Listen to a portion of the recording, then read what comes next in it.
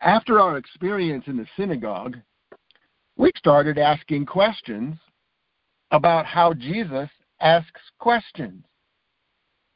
Because we were amazed at what we watched, at what we saw, how a common group, a singular group, can have such, violent, different reactions to Jesus asking a question. We started talking with him about that. Jesus, tell us about your questioning. Tell us about how you come to those understandings. Tell us where those questions come from. And his response to us was very simple. He looked right straight at us and he said, well, what color are your wife's eyes? And after asking that question, he knew exactly what we were thinking about. He knew exactly what had, at that moment, engaged us. The obvious answer is, at that moment, we were all thinking about the color of our wife's eyes. We all had to smile. We sort of began to get the point. Why does Jesus ask questions the way that Jesus asks questions? It's because he knows in the question, at that moment, there is sort of a hijacking of our thought process. The question is asked, and all we can do is think about the answer for a moment, a few seconds, a minute, whatever it is. And it occurred to us, as Jesus and we kept talking about it, it occurred to us that none of us had to consciously tell our brain to think about that. It was just absolutely automatic. And so these questions that Jesus asks, hundreds of them literally, are very powerful. Not only does the asking of the question and the hearing of the question, not only does it capture our attention in that instant or in that moment, it also translates into some kind of future behavior. Jesus knows that. We had just never really thought much about that. But when a question is offered, when a question is posed, we began to kind of play the game. It's like it takes over the entirety of our thought process. We had to admit, when we were thinking about the answer to the question, we could not think about anything else. Jesus knew, or it seemed like Jesus knew, the human brain really can only take on one subject at a time, one idea at a time. And when it captures us, which is what questions do, when it captures us, that's what happens. We are captured, we are captivated, we are brought into that realm of thinking and that way of being. We were pondering, you see, Jesus, in a very stress-filled moment, we had gone into a synagogue. It's cool outside. It's probably late November. And here we are in this place. It's not our home synagogue. And Jesus sees a woman who has been bent over, we discover, for 18 long years. And Jesus speaks to her. And Jesus heals her with his touching hand. She stands up straight. And there is a movement toward the glory of God. Everybody thinking what they wanted. And you know that because while there was some people celebrating and rejoicing what the living God had just done, there were others who were fuming and were agitated. And in that very complex emotional moment, Jesus asks this question. Do not each of you on the Sabbath untie his ox or his donkey from the stall and lead him away to water him? That cut through all the stuff. Everybody at that moment had to focus on that, had to think about that. In fact, the further away from that question that we got, the truth is, every time any of us untied an ox or untied a donkey, we were provoked by Jesus' question. Is this not what you do to take care of your animals? It was like in one simple, straightforward, realistic question, Jesus reoriented us. He refocused us upon the care of the world around us. That became our driving thought pattern. It was a singular focus, a very thought-provoking question that as we untied an ox or untied a donkey or watched one being untied, it forced us one more time. It brought us back to rethink, to reconsider, to reponder. In fact, as we thought about it, we really did have to admit that, well, nearly always we are able and willing to take those actions that benefit our lives in some way. That's the question that Jesus got us thinking about. We really are willing to do everything that we can in our own power and our own strength to protect our possessions, to defend our reputation, to retain our resources, to cling to our perceptions, to thrive and flourish within our sphere of influence. All of this because Jesus asked a pointed, direct question. But see, it wasn't just stopping us in our thought patterns. It was also leaning us into behaviors. That's why, as we thought about the other question that Jesus asked there in that particular synagogue on that day, he says, is it not necessary that she have been released from this bond on the Sabbath day? Fascinating question. In fact, it had rarely occurred to us. Because the truth is, we attended synagogue. We would join with the community because we were there to see what we could get out of it. We had to admit that Jesus' question forced and enforced a whole nother way of viewing being with the community, being in the synagogue. Our almost unspoken question always was, what is in this for me? What am I going to get out of it? What should I be receiving? What should I be doing? Jesus' question stopped us and forced us to consider there actually is another and maybe even a more appropriate other reason for attending synagogue. And that was to be there for the benefit of the others. Be there to share. Be there to give. Be there to offer. It wasn't that we would stop receiving. That was going to stay true. But this question that Jesus asks, because in that environment,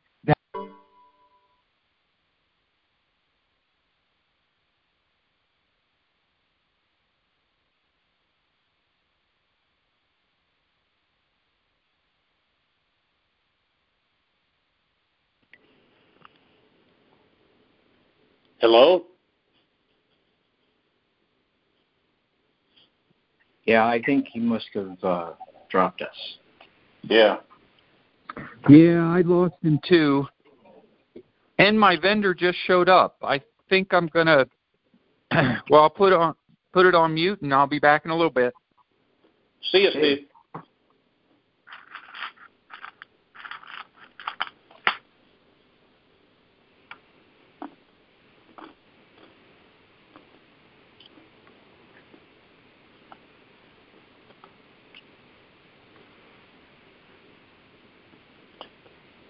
Well, here we are, two ducks on the pond. Here we are again, Milo. Yeah. Hey, Ann and I were out, so I just, as I was sitting down for this, I saw your note about your latest carving, so I haven't had a chance to look at it yet. Ah, okay. I sent you pictures of two, so. Ah, great. Okay. Yeah, I miss not seeing them in the flesh. Yeah. Keeps me out of the bars, darn it.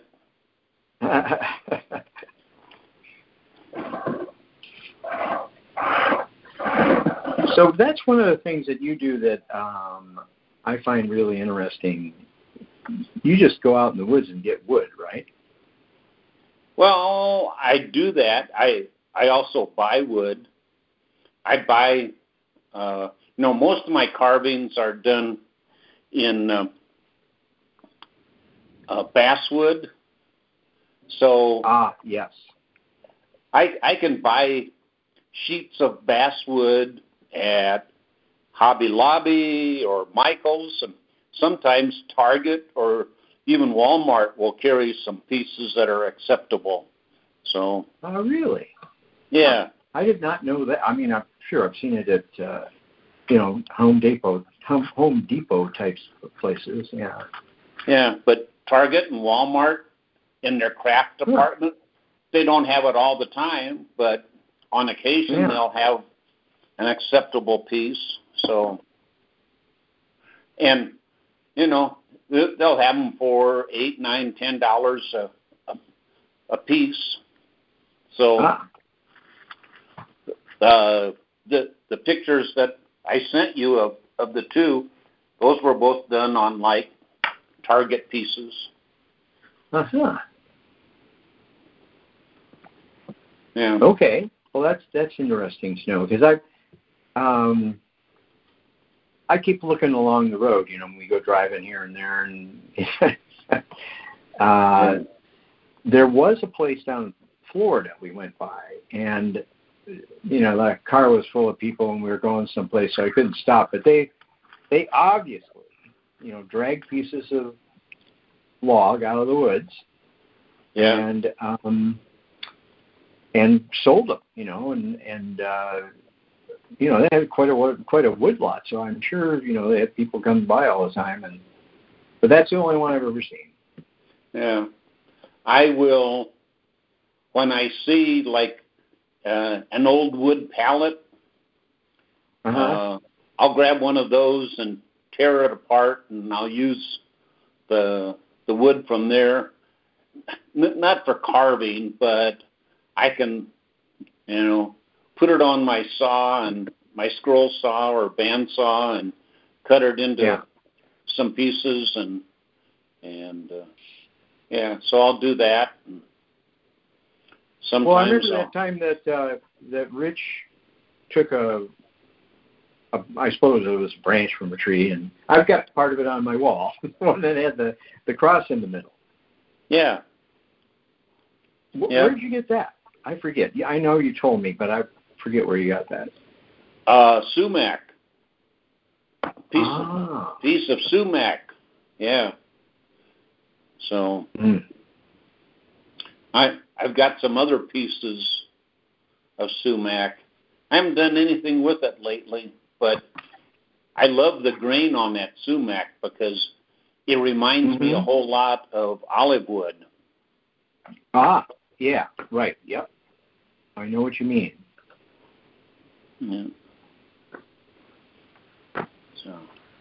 So I don't see. Well, here's a message. I wonder if that's from Craig.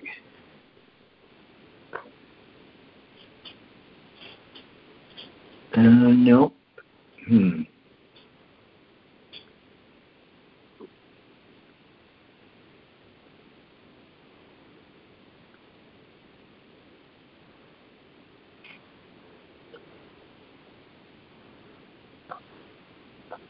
So I suppose I should wait for, 17 minutes for a full professor and then give it up? Yeah, I guess. Yeah, I don't see anything from him. So. No, I just looked myself and didn't see anything either. Got as far as South Carolina anyway. So are you having a nice day? Well, it would be, except there's a front coming through, and we just have these wild winds when that happens. I remember it always being windy in Denver and Sacramento when a front would pass by, but these are like, the kind you get up in Wyoming, just howling wind. It's not very pleasant to be outside. So, yeah, that's about the only kind of weather I don't like. I pretty much like everything else. So did we lose Craig? Steve returned? Steve returned, we're giving him 17 minutes like we would a full professor, and then we'll... Okay.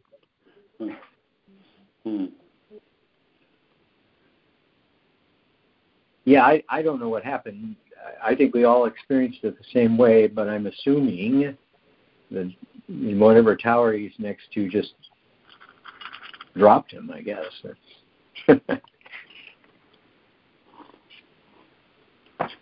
Can anybody explain to me the towers? I mean, my cell phone, my plan, I'm supposed to have roaming, which I interpret to mean that I have T-Mobile, but can't I pick up a Verizon tower or any other tower and use it? And I don't understand that. Yes. I mean, the short answer is yes, at least the last time I was in billing for phones, and they have a complex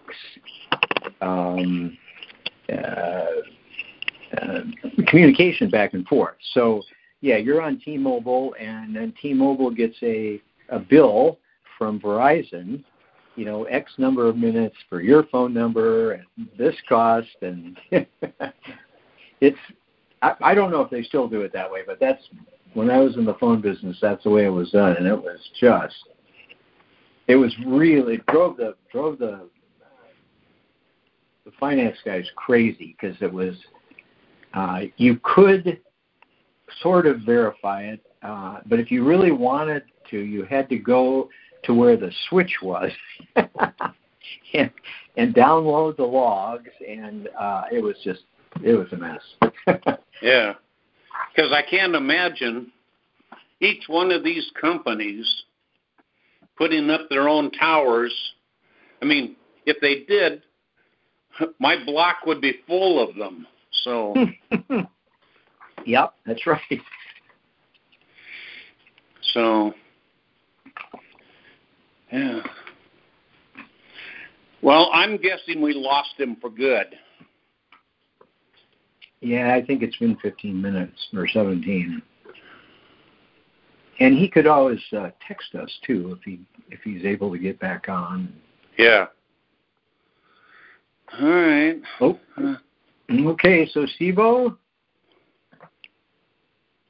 Steve's gone too. Yeah, his laborers must have come back. I'll hang up Milo, and then I'll text everybody and say, oh, there's somebody came back. Hello? Hi. Nope. Hey, this is Jim. I just joined. We don't have Craig? Oh, it's Jim. Hi, Jim. Oh. So Craig was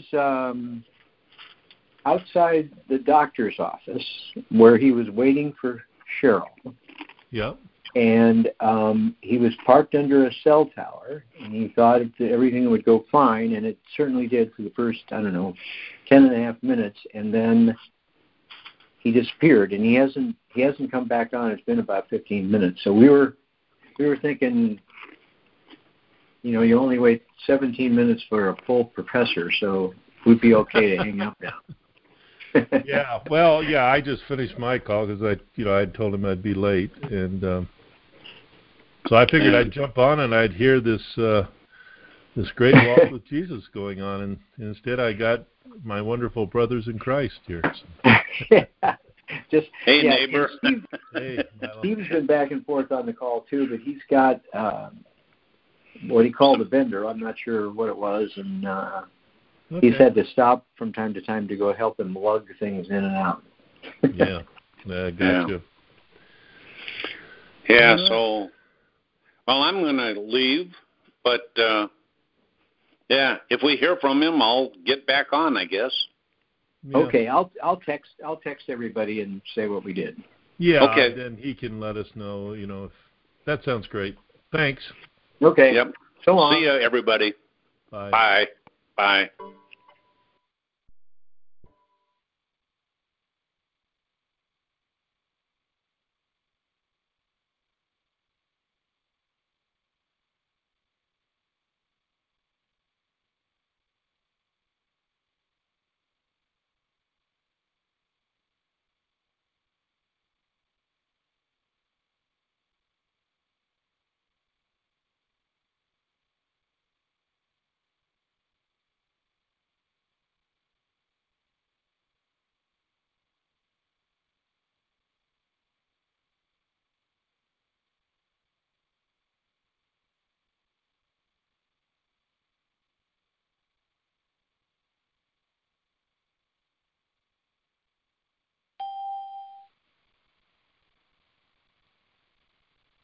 Craig's back.